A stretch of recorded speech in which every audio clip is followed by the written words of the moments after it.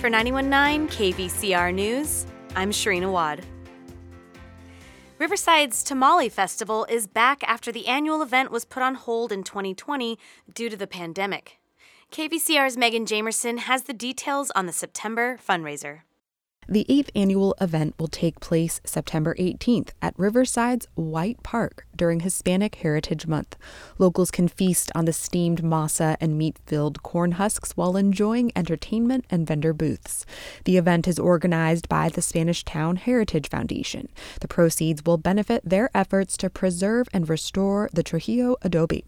The over 150-year-old adobe is considered the city's first non-native settlement. It was recently named to a national list of the 11 most endangered historic places.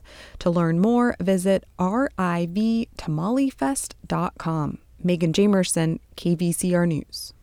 A man who's accused of fatally shooting a 23-year-old Jurupa Valley resident during an altercation at a Riverside apartment complex is set for arraignment today. 19-year-old Luis Angel Sanchez of Riverside was arrested Saturday in the death of Raul Hernandez Ramirez. Sanchez was charged yesterday with murder. Police say he and Ramirez were behind an apartment complex in the 5400 block of Olivewood Avenue about 12:30 Saturday morning when they got into an argument. Sanchez was arrested that afternoon. This year's wildfire season is already historic.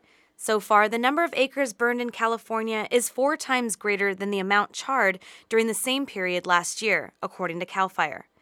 This has firefighters on edge. Sean Norman is battalion chief with CAL FIRE. Last year, I worked 58 days straight without a day off, and there were people that did more than that, many people that did much more than that. So that has an impact. Today, KVCR will debut an hour-long special radio program on California wildfires. We'll answer listener questions, explore what's making residents anxious, and look at ways we can stay safe. It's hosted by Vicky Gonzalez. Tune in today at noon and Saturday evening at 7.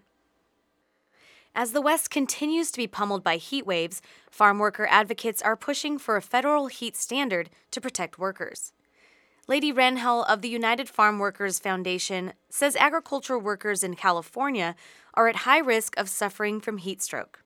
Heat is the number one cause of weather-related deaths, and farm workers are roughly 20 times more likely to die of heat-related causes than all other civilian occupations. California currently has a heat threshold that requires employers to provide shade and cool water at temperatures above 80 degrees. But advocates say employers don't always follow this guideline.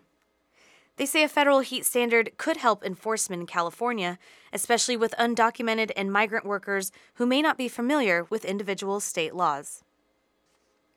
Over $1 billion in rental assistance has been requested to date through a state-administered program for low-income renters and landlords. The plan provides a total of $5.2 billion to cover 100% of back rent and all prospective rent for several months into the future for income-qualified tenants.